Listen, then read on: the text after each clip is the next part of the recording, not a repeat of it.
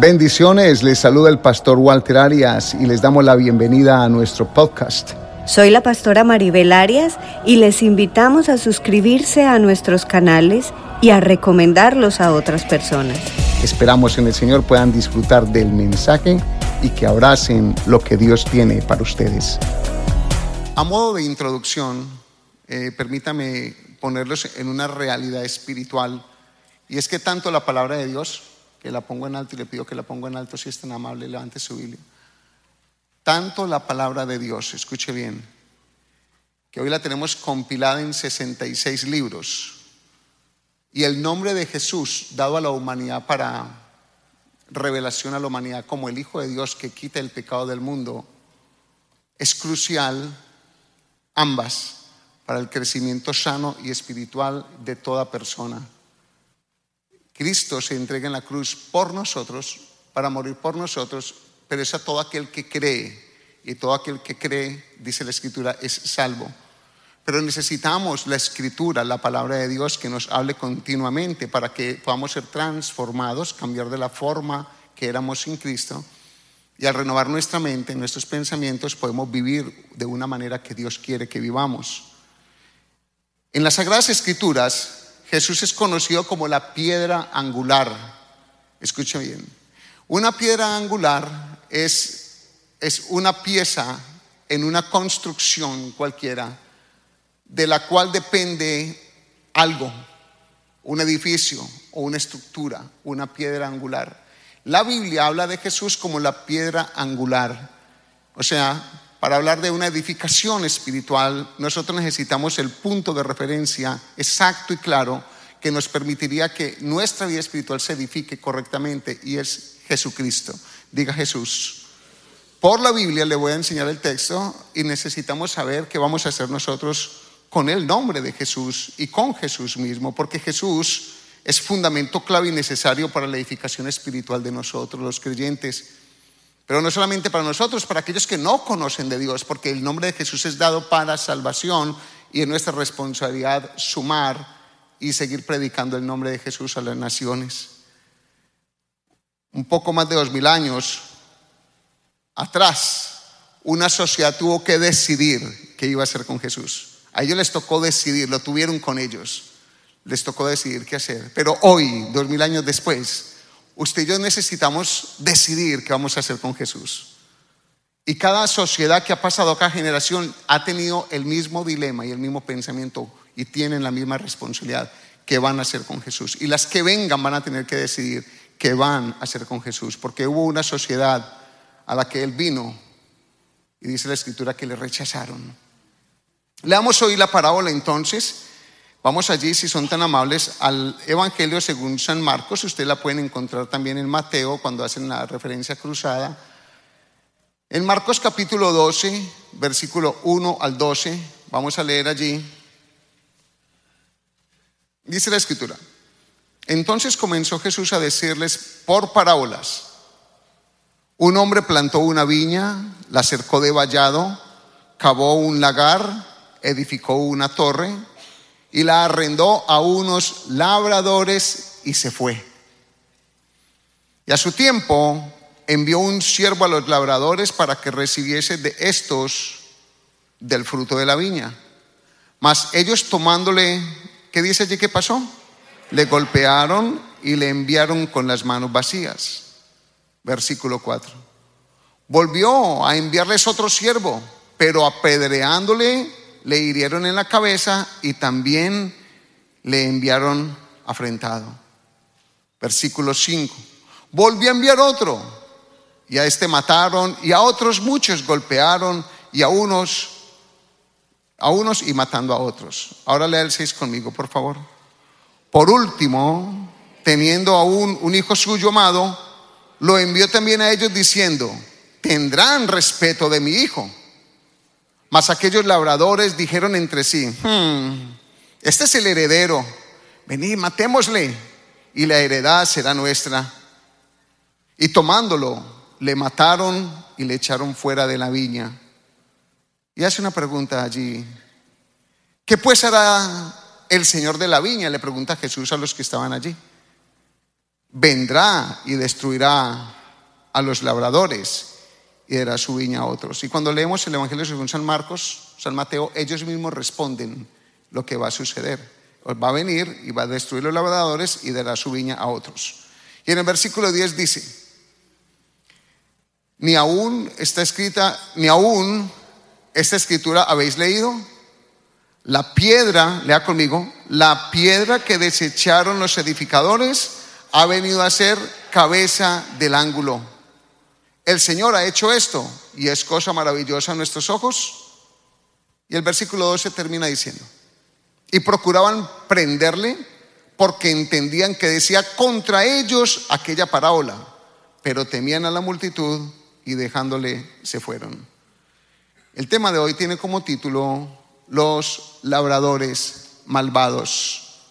Es la parte de las parábolas de Jesús, la número 16, y tiene como título los labradores malvados. Y vamos a estar estudiando 5 cosas breves allí, 5 subtópicos. Y lo primero es la viña y el hombre. Vamos a mirar por la Biblia a modo de enseñanza qué representa la Biblia, en la Biblia la viña, y qué representa ese hombre. También lo segundo, vamos a hablar de los primeros labradores. ¿A quién se refiere allí cuando habla de los labradores que mandó, a los que les entregó la viña? Luego dice, lo tercero, vamos a hablar de los siervos. ¿Quiénes fueron los enviados a colectar el fruto de la viña o el resultado del lugar que Él les entregó? Lo cuarto, vamos a hablar del hijo. ¿Qué significa el hijo allí o a quién se refiere? Y lo último, vamos a hablar de los postreros labradores. ¿A quién se les es entregado entonces al final todo? Vamos a ver entonces lo primero, la viña y el hombre. ¿Listo? ¿Qué es lo que vamos a estudiar primero? La viña y el hombre. Y quiero referirme nuevamente a Marcos capítulo 12 y versículo 1. Marcos 12, 1. Entonces comenzó Jesús a decirles por parábolas: un hombre plantó una viña, la cercó de vallado, cavó un lagar, edificó una torre y la arrendó a unos labradores y se fue lejos. Esa viña, la viña es la planta de uva, para que sumen algunos, quizás no lo sabían, pero para que tengan allí el conocimiento, aprendamos un poquito más. Es la planta de uva. Pero está hablando de algo simbólico. No es que ese hombre sembró o Dios sembró literalmente una viña. No, está hablando Jesús de una parábola para traer una enseñanza espiritual. Y cuando Jesús se refiere allí a la viña, esa viña es comúnmente utilizada en las escrituras para describir a la región o a la nación hebrea. Tome nota de eso. Cuando usted lea en la viña en la escritura, por lo regular se está refiriendo a la nación hebrea, que fue escogida por Dios por gracia entre todas las naciones, y a Él le plació revelársele a ellos y entregarle a ellos los mandamientos y los comandos y acompañarlos en un proceso de crecimiento espiritual. Y les dio unas responsabilidades. El reino de Dios. A los hebreos se les dio la responsabilidad del reino de Dios. La revelación de las escrituras se le dio al pueblo hebreo.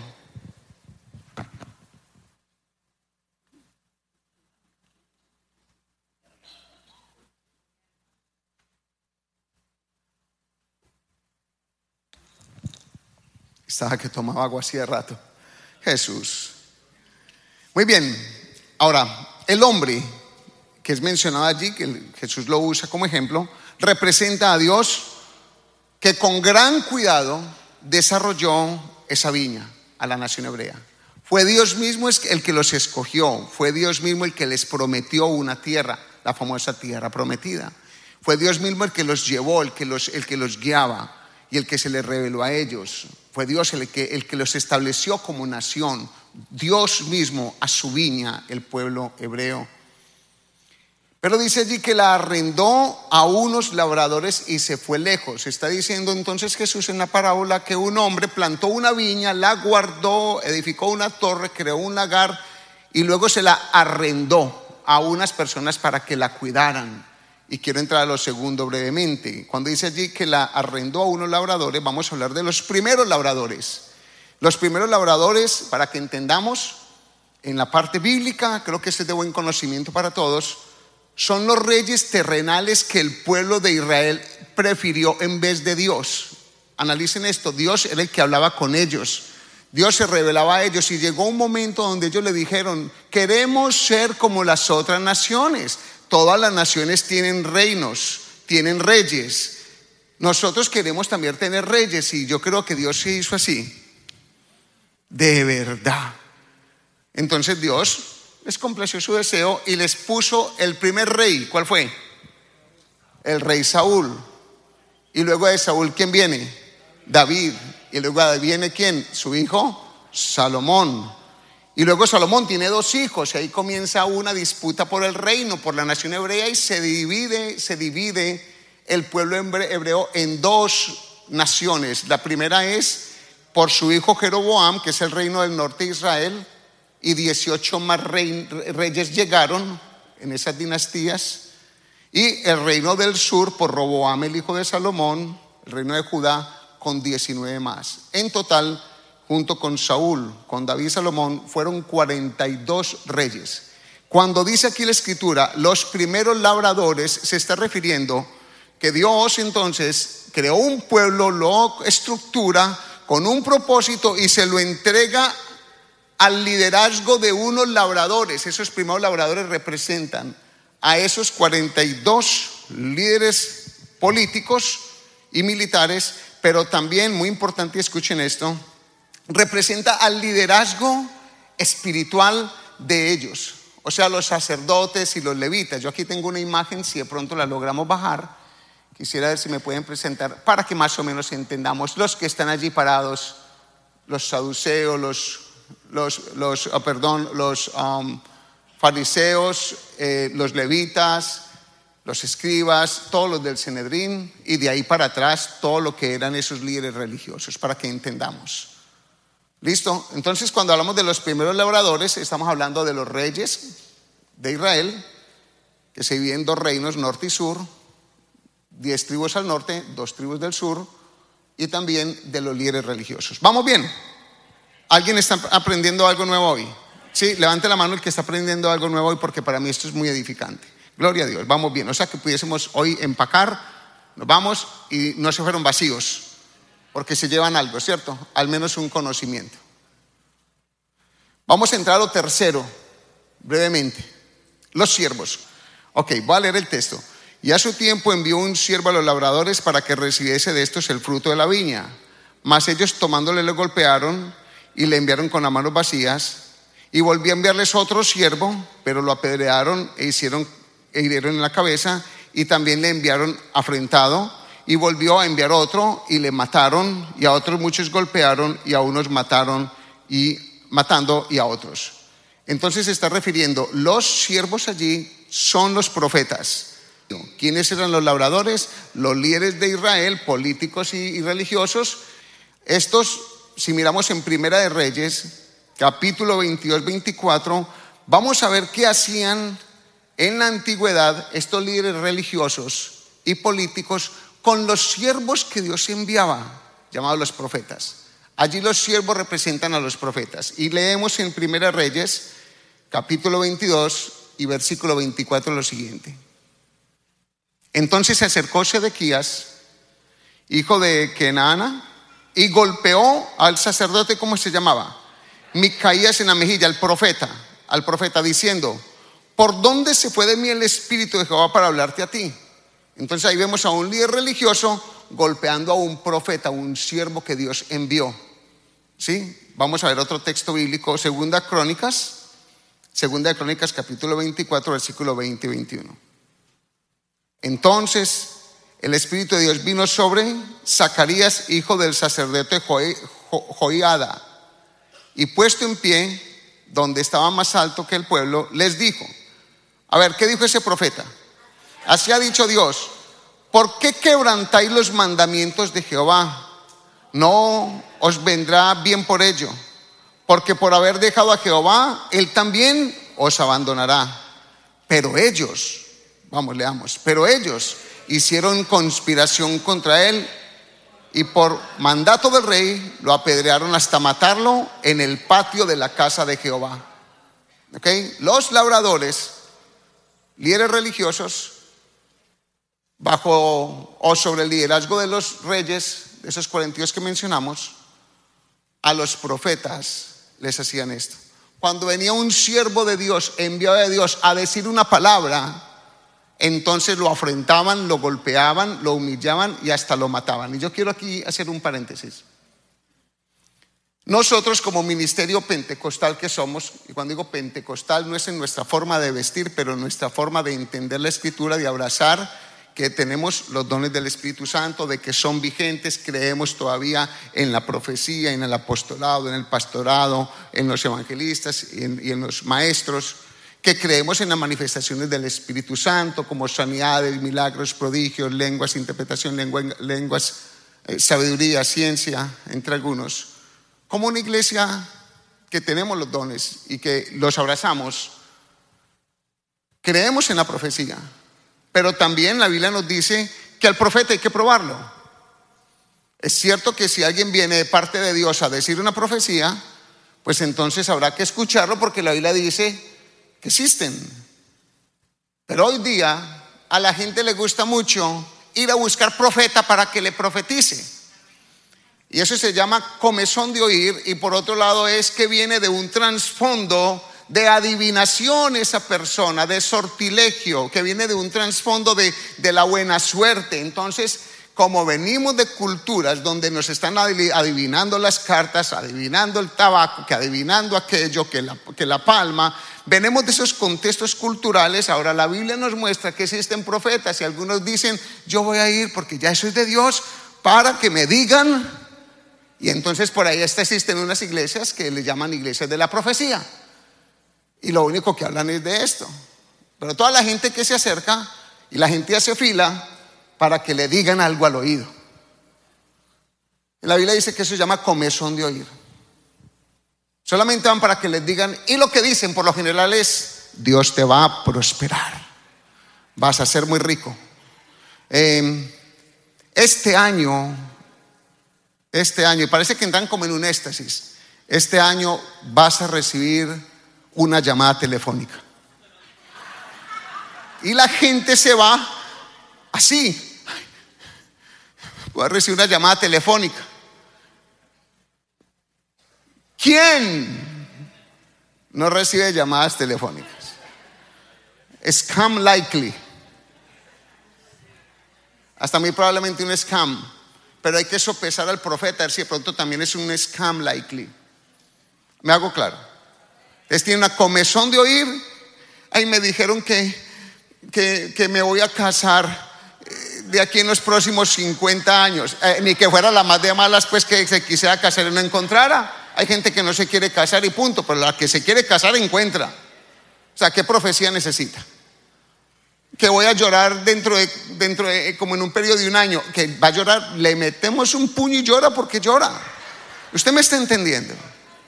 Entonces yo quiero decir que la Biblia sí me habla de profetas, y la Biblia me habla de apóstoles, y me habla de pastores, de maestros y de evangelistas, y que es un contexto actual, que no han desaparecido. Pero también la Biblia me muestra de que en el pasado estos claramente identificados por Dios llegaban con una palabra de confrontación. No venían a decirle al pueblo, van a ser prósperos. Les decía, arrepiéntanse porque van mal, arrepiéntanse porque se perdieron, arrepiéntanse porque dejaron a Jehová, dejaron los mandamientos, se metieron con los pueblos, abrazaron sus costumbres. Arrepiéntanse, denle gloria al Señor. Estos profetas venían con una descarga. De hecho, cuando los veían no los querían. Hoy día los profetas aquí de todo el mundo les está invitando para predicar una congregación, el profeta tal. Aquí no decimos quiénes son profetas en la iglesia. Aquí no decimos para que para que la gente no esté diciendo, venga, dígame al oído. No, si es de Dios, es de Dios, y el tiempo probará lo que está diciendo. A mí me entregan cosas, a mí me dan papeles, a mí me dicen un montón de cosas, yo todo lo voy guardando, nuestra asistente lo va guardando, la pastora Marjorie, lo leemos, lo sopesamos, lo ponemos delante del Señor. Y hay una cosa que sí seguimos haciendo. Seguimos más bien haciendo lo justo, lo puro, lo amable, lo santo y lo digno de alabanza todos los días, porque eso es nuestra responsabilidad, independientemente de buscar una profecía que alguien me diga. Usted está entendiendo. Hay gente que vive porque le dijeron algo. Yo vivo porque la Biblia me dice.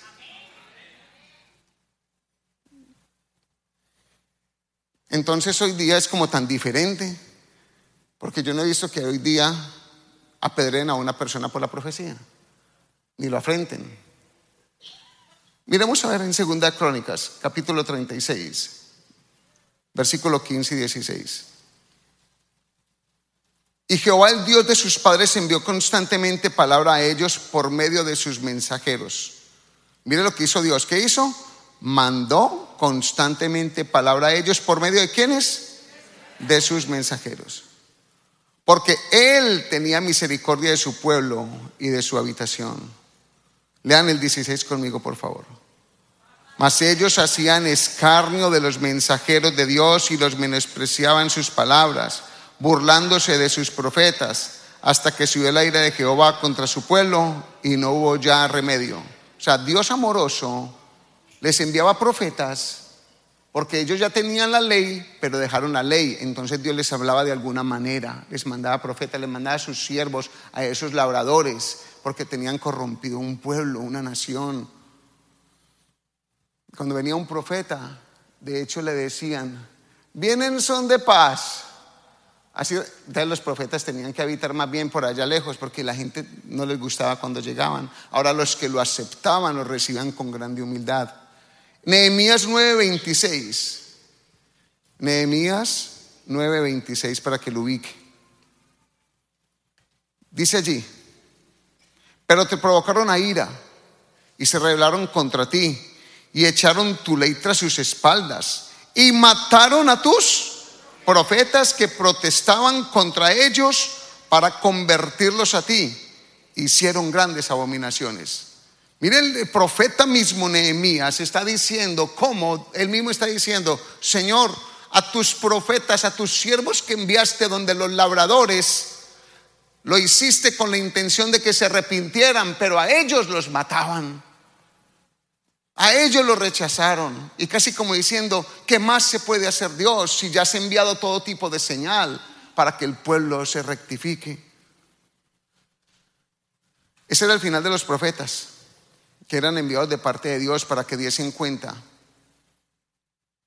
a aquellos líderes de la viña que Dios les había entregado. Dios les había entregado una nación, Dios les había entregado la palabra, les había entregado el reino para que lo administrasen.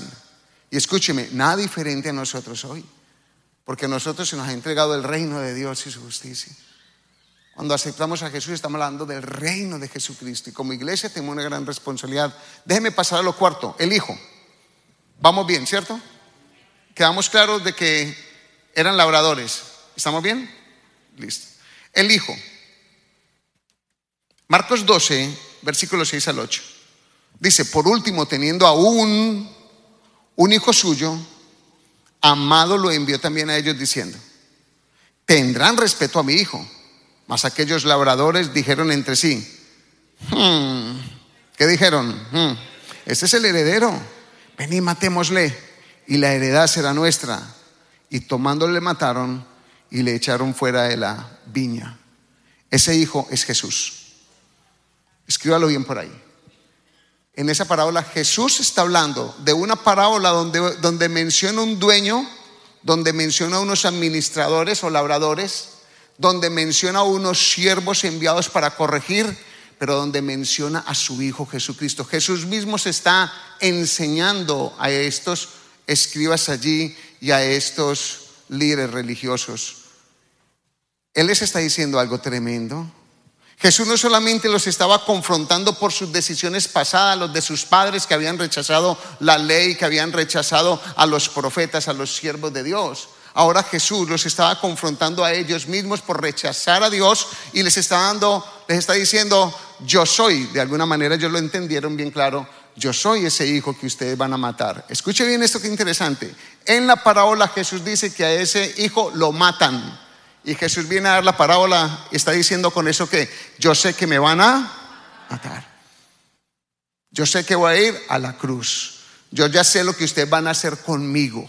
Yo ya sé lo que van a decidir conmigo. No vayan a decir que Dios no es Dios grande y misericordioso, que no solamente los ha plantado, pero que les ha puesto palabra y que les ha puesto gobernantes y que les ha puesto liderazgo, pero que esos líderes y gobernantes se han prostituido, se han dañado, pero yo les he mandado siervos, profetas, para que les enseñen mi nombre, para que se vuelvan de sus malos caminos. Y ahora soy tan Dios grande y misericordioso que les envío a mí.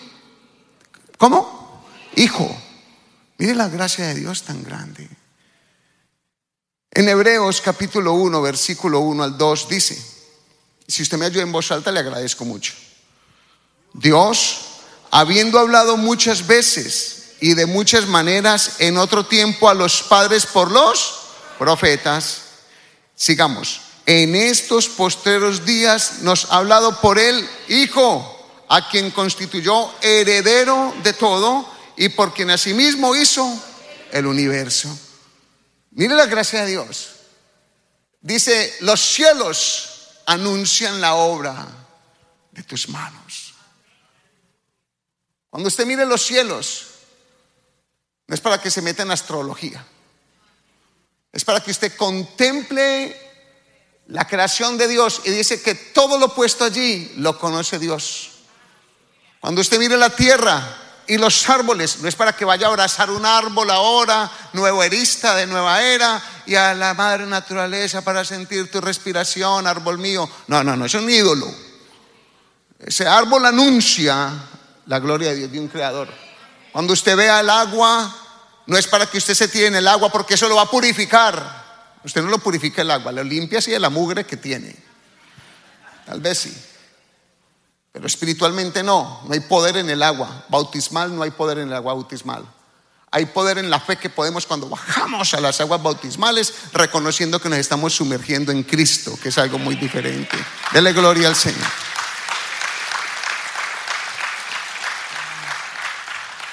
Qué misericordioso Dios,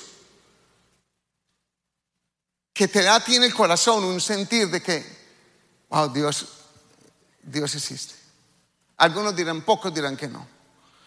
Pero te muestra toda la creación anunciando y luego nos da palabra y aún nos envía siervos. La Biblia habla hasta de los pastores que vienen, los que corrigen. Dice que nos exhortemos unos a otros. Yo desde aquí del púlpito les he dicho, si yo cometo un pecado o si yo estoy haciendo algo malo, por favor, le pido que me exhorte, hágalo con amor. No les digo eso, porque estamos llamados a ser colaboradores en esto y hacer aquellas voces de Dios para la corrección de otra persona. Pero dice que en los postreros tiempos se reveló por medio del Hijo. Y Jesús les está diciendo a ellos ahí, a esos labradores malvados, les está diciendo, aquí estoy. Dejaron a Dios, dejaron sus principios, se volvieron religiosos solamente. Se corrompieron al pueblo. Les envió mi Padre profetas, los apedrearon, los mataron. Y ahorita les manda el Hijo. ¿Qué van a hacer conmigo? Tremendo. Y entremos allí a lo último, al versículo, a lo quinto, para que terminemos.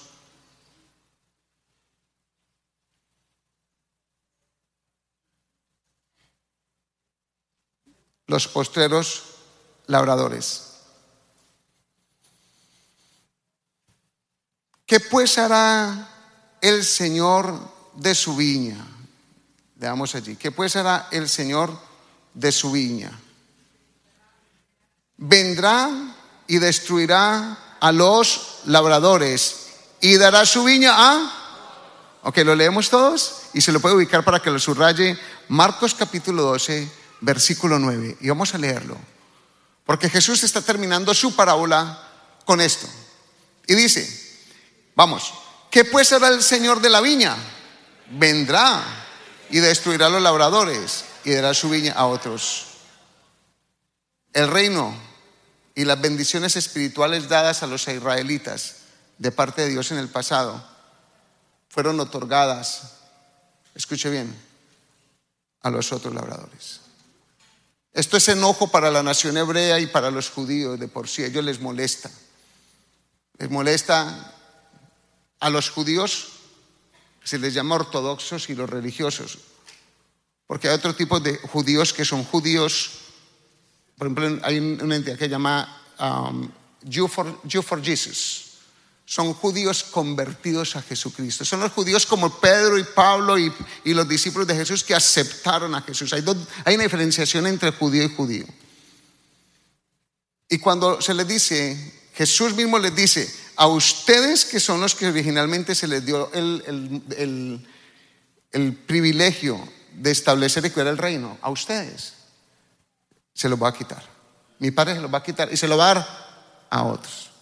Y ahí es donde vienen las parábolas pasadas donde lo vil y menospreciado del mundo, donde curiosamente las prostitutas y los recaudadores de impuestos sí aceptaron a Jesús, y a ellos, esos son otros labradores a los que Dios les entrega. Los viles y menospreciados, ¿cuántos de aquí han tenido una vida y vivieron una vida en un momento vil y dañada y perversa y menospreciada? A ver, levante la mano, se la levanto. Si es que no he entendido que usted es una persona vil. Todos hemos pecado con nuestra mente, con nuestro cuerpo, con nuestras acciones, con nuestra abstinencia de cosas buenas. No hacemos lo bueno cuando lo vamos a hacer. No teníamos la ley en nuestro corazón, no conocíamos toda la historia hebrea, no conocíamos las riquezas de la gloria, no reconocíamos los principios divinos, no los teníamos en el corazón. Teníamos seguramente religión y tradición. De un momento a otro se nos toca el corazón, no sé cómo funciona. Llevo 31 años meditando en esto y no lo he podido entender cómo funciona. Nos toca en el corazón por dentro, y nuestro sentir ahora se dispone a buscar de Dios. Y nuestro sentir a buscar la palabra, y es como que se activó un oído espiritual. A eso se le llama gracia. Y se nos está dando la oportunidad, como a los del pasado, como a esos labradores del pasado que se les dio una oportunidad, se nos da ahorita a nosotros una oportunidad, a la iglesia del Señor. Estos últimos labradores es la iglesia del Señor Jesucristo, establecida hace 2000 años. Cuando Jesús asciende, el Espíritu desciende y son llenos en Pentecostés los discípulos de Jesús. Se dice si eran 11, si eran 70, los 120, como quiera mirarlo en el aposento alto, sea lo que sea, a todos se les dijo: vayan y hagan discípulos a las naciones. Jesús se lo ratificó a sus discípulos cuando se les aparecía en privado: vayan y hagan discípulos a las naciones. Y desde hace 2000 años viene un pueblo de labradores que Dios está levantando para cuidar su reino. ¿Usted lo está entendiendo?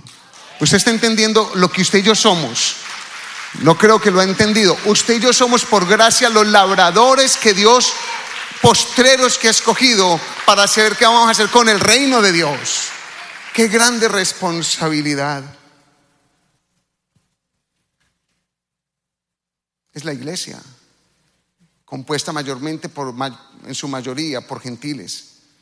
A esto le llama gracia. Es un privilegio que siendo aún pecadores Cristo murió por nosotros.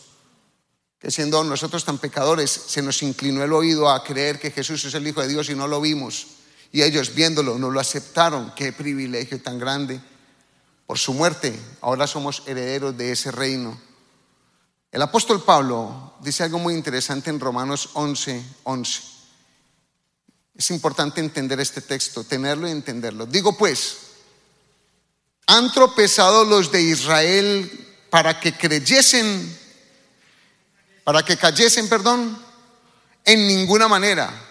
Pero por su transgresión vino la salvación. ¿A quiénes?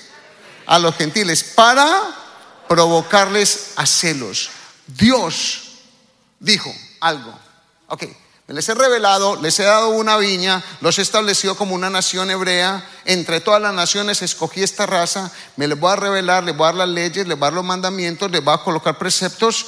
Voy a poner unos líderes, a petición de ellos les voy a poner unos líderes políticos y militares.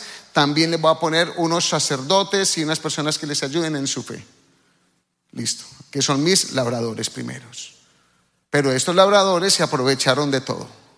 Estos labradores empezaron a manipular el reino de los cielos, y al pueblo lo desabastecieron y de hecho lo prostituyeron con otras naciones. Y luego se pelearon por el reino y ya cada uno quería su pedacito.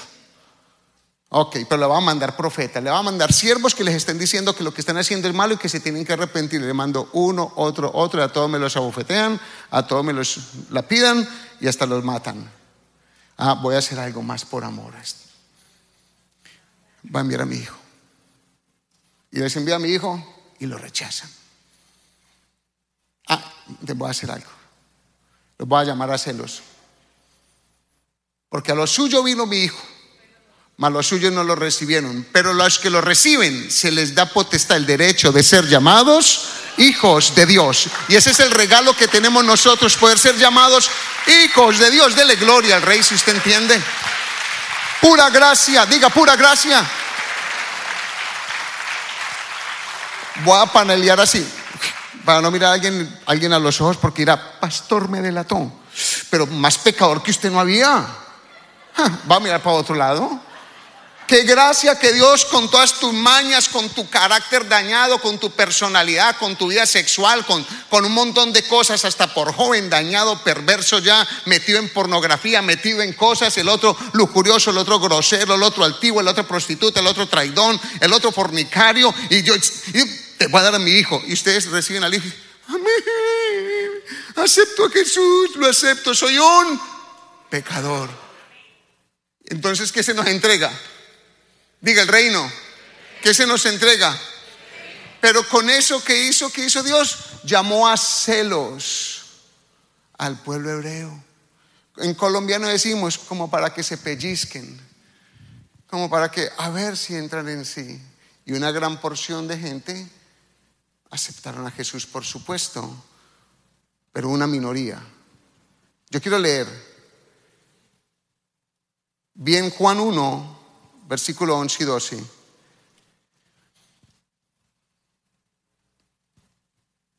Y vamos a ir terminando, ya casi. Léalo pues conmigo el 11 y el 12, aunque ya lo recitamos. A lo suyo vino y los suyos no lo recibieron, mas a todos los que le recibieron, a los que creen en su nombre, les dio el poder de ser hechos hijos de Dios. Ahora veamos lo que Pablo dice en 1 Corintios capítulo 3 versículo 10. Veamos lo que Pablo dice de Jesús y de él mismo.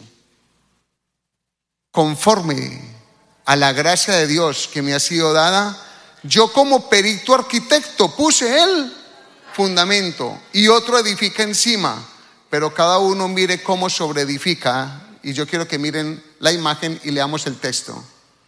Conforme a la gracia de Dios que me ha sido dada, yo como perito arquitecto puse el fundamento y otro edifica encima, pero cada uno mire cómo sobreedifica. Ahora pon la imagen, por favor, de la predicación, la otra imagen. Jesús es la piedra angular, porque es uno de los títulos de Jesús, el alfa y omega, primero y fin, la rosa de Sarón, el pan de vida, Jesús, el sol resplandeciente del mañana. Jesús tiene cantidades de títulos en la Biblia y uno de ellos es, diga, piedra angular. Allí vemos como una cruz para que lo entendamos. ¿Qué está diciendo el apóstol Pablo? Yo como perito arquitecto, o sea, yo como una persona de arquitectura, como un arquitecto, como está tratando de dar una ilustración, como de un edificio. Yo como perito arquitecto, yo, dice allí, puse el fundamento. Pablo siempre predicó en todo lugar un nombre por encima del nombre de Pablo. ¿Cuál nombre predicaba? ¿Cuál nombre? Ese fue el ministerio de él y de los apóstoles. El nombre de Jesús. Ni una religión, ni un programa, ni nada. El nombre de Jesús. Yo como perito arquitecto, está diciendo Pablo, puse el fundamento, o sea, la piedra angular. Y dice, otro edifica encima de mí. Como quien dice, el Espíritu Santo es el que sigue haciendo la obra en la iglesia. Otros siguen edificando, otros siguen plantando, otros siguen ayudando a la iglesia a crecer. Pero dice al final, pero mire cómo, léalo, mire cómo, diga ahorita responsabilidad. Usted ahorita y yo tenemos una responsabilidad. Porque yo a ustedes les predico con los otros pastores. Y si usted vino converso a este lugar, encaja donde dice, yo sembré, Apolo regó, pero el crecimiento lo da el Señor. Algunos venimos conversos de otro lugar donde les sembraron el nombre de Jesús para salvación y aquí le estamos regando ese nombre. Algunos aquí han aceptado a Jesús como Señor y Salvador. Aquí han sido sembrados y les estamos regando. Mi responsabilidad con los pastores de la iglesia, en el apostolado, como profetas o como evangelistas, como pastores o como ministros o como maestros, tenemos una responsabilidad de edificarlos en la fe que es en Jesús para la obra del ministerio. Eso es lo que dice la Biblia. Y el mismo Jesús constituyó a unos apóstoles, a otros profetas, a otros evangelistas, a otros pastores y a otros maestros para la edificación del pueblo, para la edificación de la iglesia, para la obra del ministerio. No solamente para ir a conseguir plata y billete por ahí en la vida. Eso es lo que usted tiene que hacer como ser humano, pero ¿y para la iglesia? Porque se nos entregó el reino. ¿Usted me está entendiendo? Estamos llamados nosotros a edificar la iglesia, pero sobre todo usted está llamado a edificarse usted mismo. Yo le puedo predicar aquí, mi esposa, los otros ministros, los maestros aquí entregamos tiempo y horas en la escuela ministerial, en el retiro espiritual entregamos tiempo, todo lo podemos hacer. Pero usted es responsable de mirar cómo sobreedifica su propia vida. Yo no puedo ir a su casa a ver qué está haciendo en secreto. Yo no puedo ir a seguirlo a usted en un carro. Dele gloria al Señor. Usted y yo somos responsables de nuestra propia vida espiritual. Mire cómo sobreedifica, está diciendo aquí. Porque usted tiene una responsabilidad. Porque se le fue otorgado por gracia el que fuera parte de esos otros labradores de la iglesia del Señor. ¿Alguien entendió algo hoy? ¿O se enredó mucho esto? Vamos a concluir. Que la mejor palabra profética, levántela por favor, yo quiero dejar esto claro aquí. Levante la Biblia. La mejor palabra profética es la Biblia. Que creemos fielmente en el ministerio quíntuple actual todavía, y que Dios por su espíritu derrama nueve dones a la humanidad, y el del Señor Jesucristo da 5 y el Padre da 7, 21 en total. Y en los 3 se repite, ¿cuál? La profecía. Pero ¿cuál es la mejor palabra profética? Levántela. ¿Quiere conocer qué va a pasar en el futuro? Lea y le dice qué va a pasar. ¿En cuántos años quiere? ¿100 años? ¿500? ¿1000 años? Lea, aquí está. Lea ese Apocalipsis o Daniel a ver qué aparece. Para concluir, hago la pregunta entonces también por la Biblia. ¿La abrazamos? ¿O es un instrumento decorativo en la casa? ¿O está puesta como un agüero allí en el Salmo 91 con la hoja tostada, amarilla y tostada, que donde la voltee se quiebra? ¿La tienes como un amuleto para que te vaya bien? Abrazas la palabra de Dios, porque a Dios le ha placido escogerte por gracia para salvación. ¿Qué vamos a hacer con esta palabra? A modo de conclusión, Jesús es esa piedra angular dada a todo ser humano para salvación. ¿Qué vas a hacer con Jesús? ¿Qué vas a hacer con el nombre de Jesús que hoy te predico? Nada que yo me haya inventado, pero que te lo podemos repetir por milenios. Por milenios, antes de Jesús y después de Jesús está dado que en Jesús solamente hay salvación, que nadie puede ser salvo sino a través de Él, que no hay sino un solo mediador entre Dios y los hombres, que su nombre es Jesús de Nazaret. Es Jesús y nadie más. ¿Qué vas a hacer con el nombre de Jesús? ¿Cómo lo vas a abrazar? ¿Lo vas a tener como un títere para tu conveniencia? ¿O lo vas a abrazar como el Señor que cambia la vida, que traspasa el alma, que te convence, que te ministra, que te consuela, que te enjuga las lágrimas? ¿Qué vas a hacer con Jesús? ¿Lo vas a tener como uno por allá lejano, o como aquel que es el mismo Dios hecho hombre? Emmanuel con nosotros es Jesús, y a su nombre damos gloria. ¿Qué vas a hacer con Jesús? Querido oyente, presente y lejano, ¿qué vas a hacer con el nombre de Jesús? Te toca decidir. Y continuamente, por más que le aceptes como tu Señor, continuamente tendrás que decidir qué vas a hacer con el Jesús al que un día le dijiste: entra a mi corazón como mi Señor y Salvador. ¿Qué vas a hacer? Porque te van a venir con cuentos, te van a venir con fábulas, van a venir quienes quieren arrebatar el nombre de Jesús fuera de tu corazón para meterte en una religión u otra forma. No hay otra forma dada, no hay una fórmula diferente del cielo. Jesús es el camino, la verdad y la vida, dice la Escritura. Dígale que está a su lado: ¿qué vas a hacer con Jesús?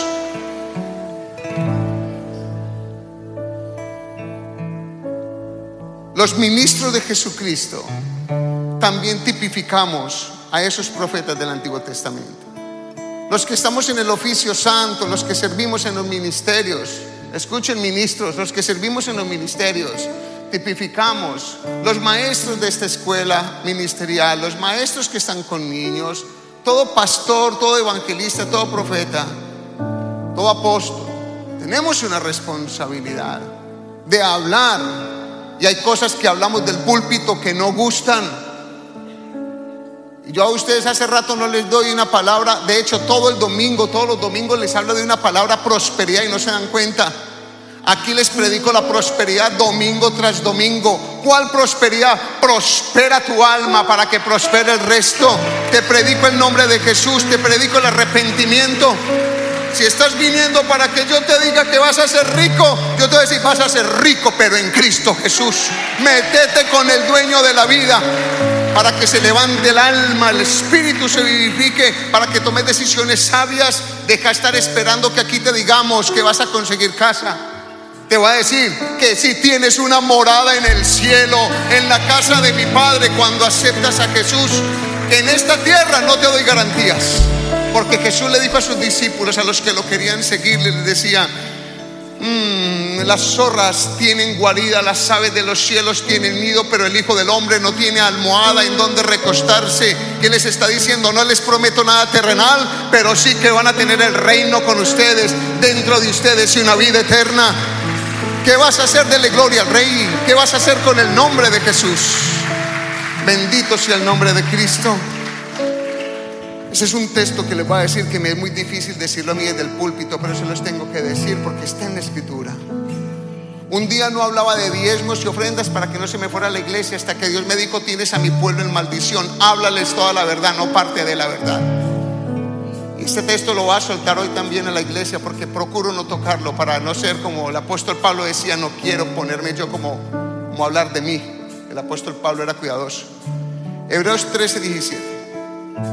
Obedeced a vuestros pastores y sujetaos a ellos, porque ellos velan por vuestras almas, como quien ha de dar cuenta, para que lo hagan con alegría y no quejándose, porque esto no es provechoso. ¿Qué parte no entendemos de esto? Yo tengo unos pastores a los que me he sujetado toda la vida. Yo tengo una persona bajo sujeción. De hecho, tengo un grupo de apoyo pastoral aquí que me sujeto también a decisiones. Yo necesito sujetarme a mi esposa.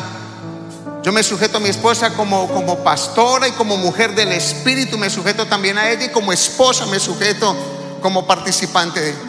Yo me sujeto a los otros líderes y pastores de la iglesia.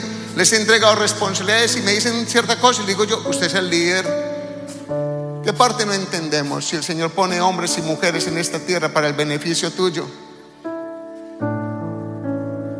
porque Dios quiere que cuidemos la viña.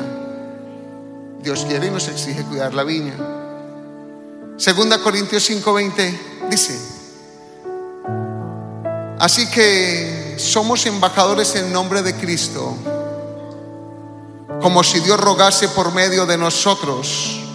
Os rogamos en el nombre de Cristo, reconciliaos con el Señor. Mire lo que la Biblia me dice a mí, que yo soy, yo no sé si usted lo abraza para usted, pero me dice que yo soy un embajador, no de Colombia, no de Ucrania, no de ningún lado, aunque soy por raza y por cultura un embajador colombiano en los Estados Unidos. Y me cuido de hacer algo bueno para que no digan lo que decían hace unos 20, 30 años: un narcotraficante. Y cuando lo saludó uno a la gente: ¿cómo estás? Porque eran ni un Dios te bendiga en esa época. ¿Cómo estás?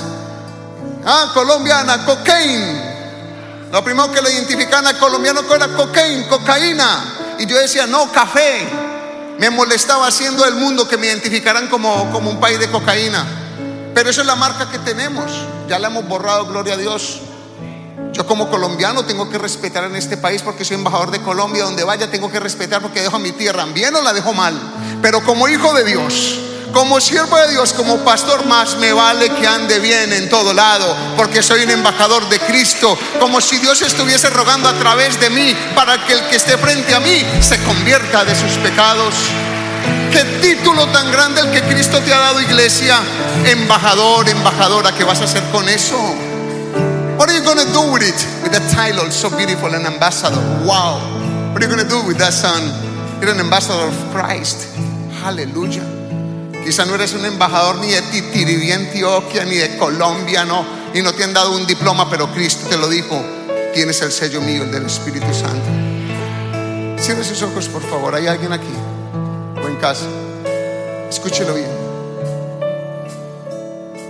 Que reconoces que eres un pecador,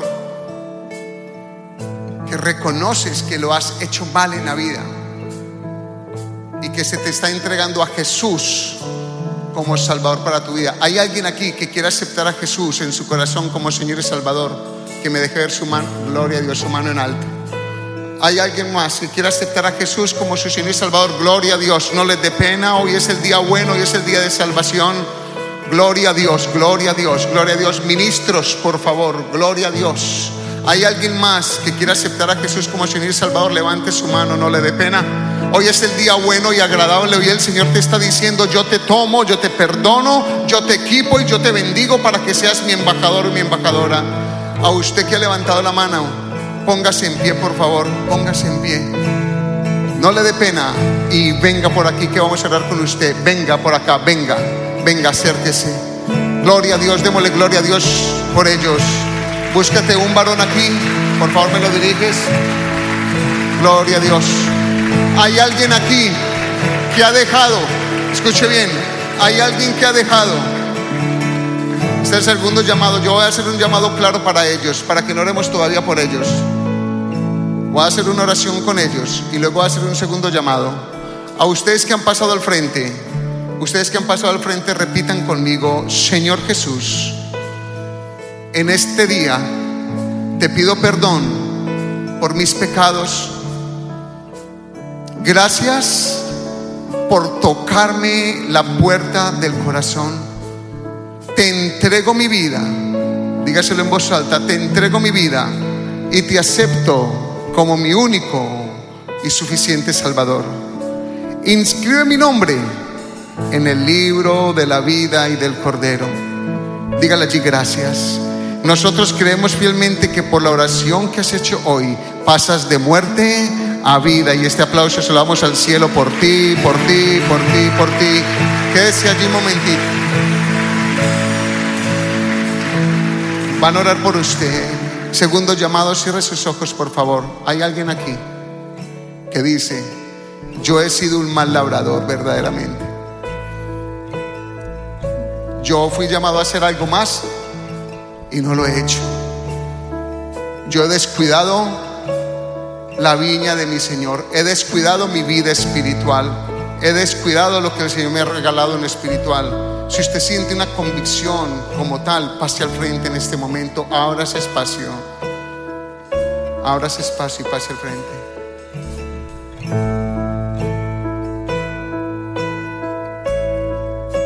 Gloria a Dios, gloria a Dios. No le dé pena, no le dé pena.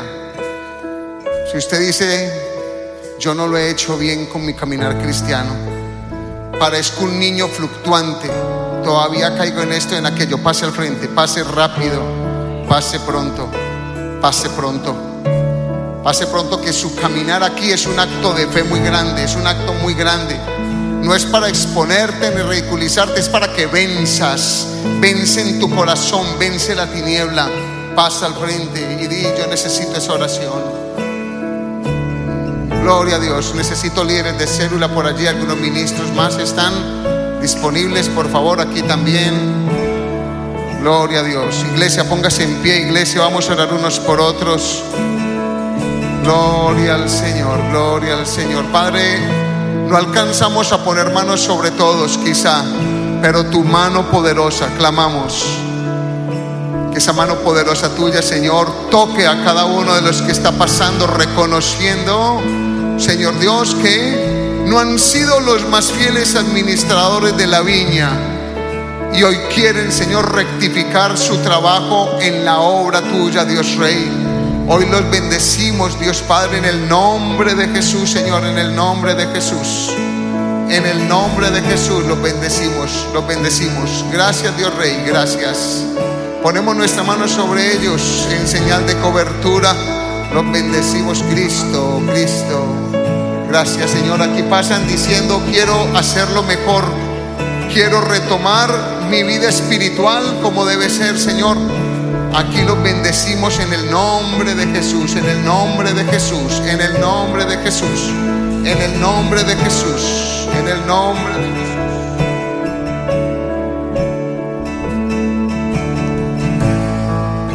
Si acaso se me olvida, si acaso se me escapa,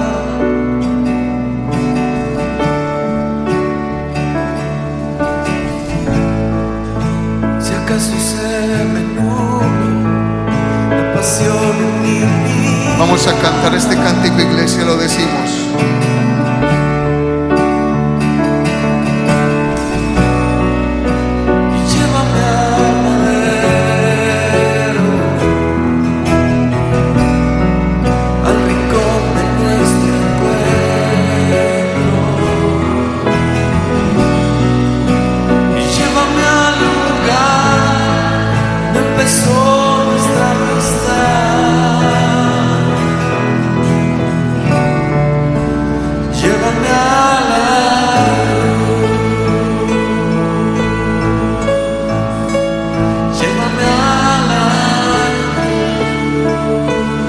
Le levanta esa voz y le dice allí: si acaso se me... dígaselo, dígalo, dígalo. Si acaso se me escapa,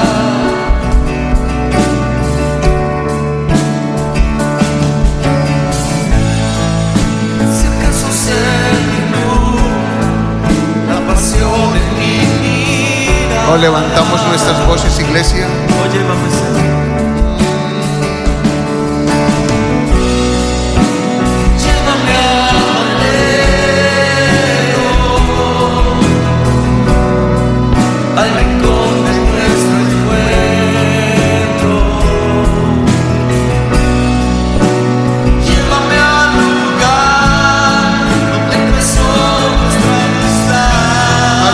Dígaselo al Señor.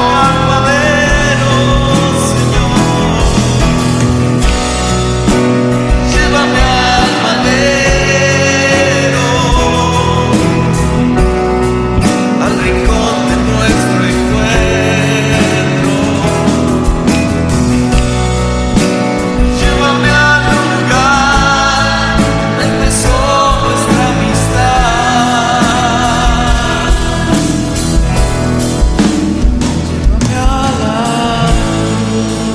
Levante sus manitos un momento allí. Padre buen Dios, bendecimos tu santo nombre. Y en tu nombre, Dios Padre, Hijo y Espíritu Santo, bendigo este pueblo y te damos gracias en unidad por darnos el reino tuyo y tu justicia, por establecerlo en nuestro corazón, por la oportunidad gratuita de la salvación. Enséñanos, Dios, si acaso se nos olvida, si se nos nubla la mirada, Señor, llévanos nuevamente al lugar donde te conocimos. Por tu Espíritu, convéncenos, redargúyenos. Y gracias por el privilegio, Dios, que nos das de ser embajadores del reino aquí en la tierra. Bendigo este pueblo, Dios, en el nombre de Jesús. Y todos decimos amén. Demos las palmitas. También les invitamos a que nos sigan en nuestras redes sociales como Facebook, YouTube e Instagram bajo el nombre Dios de Pactos Florida. Esperamos que este mensaje les haya edificado. Dios les continúe bendiciendo.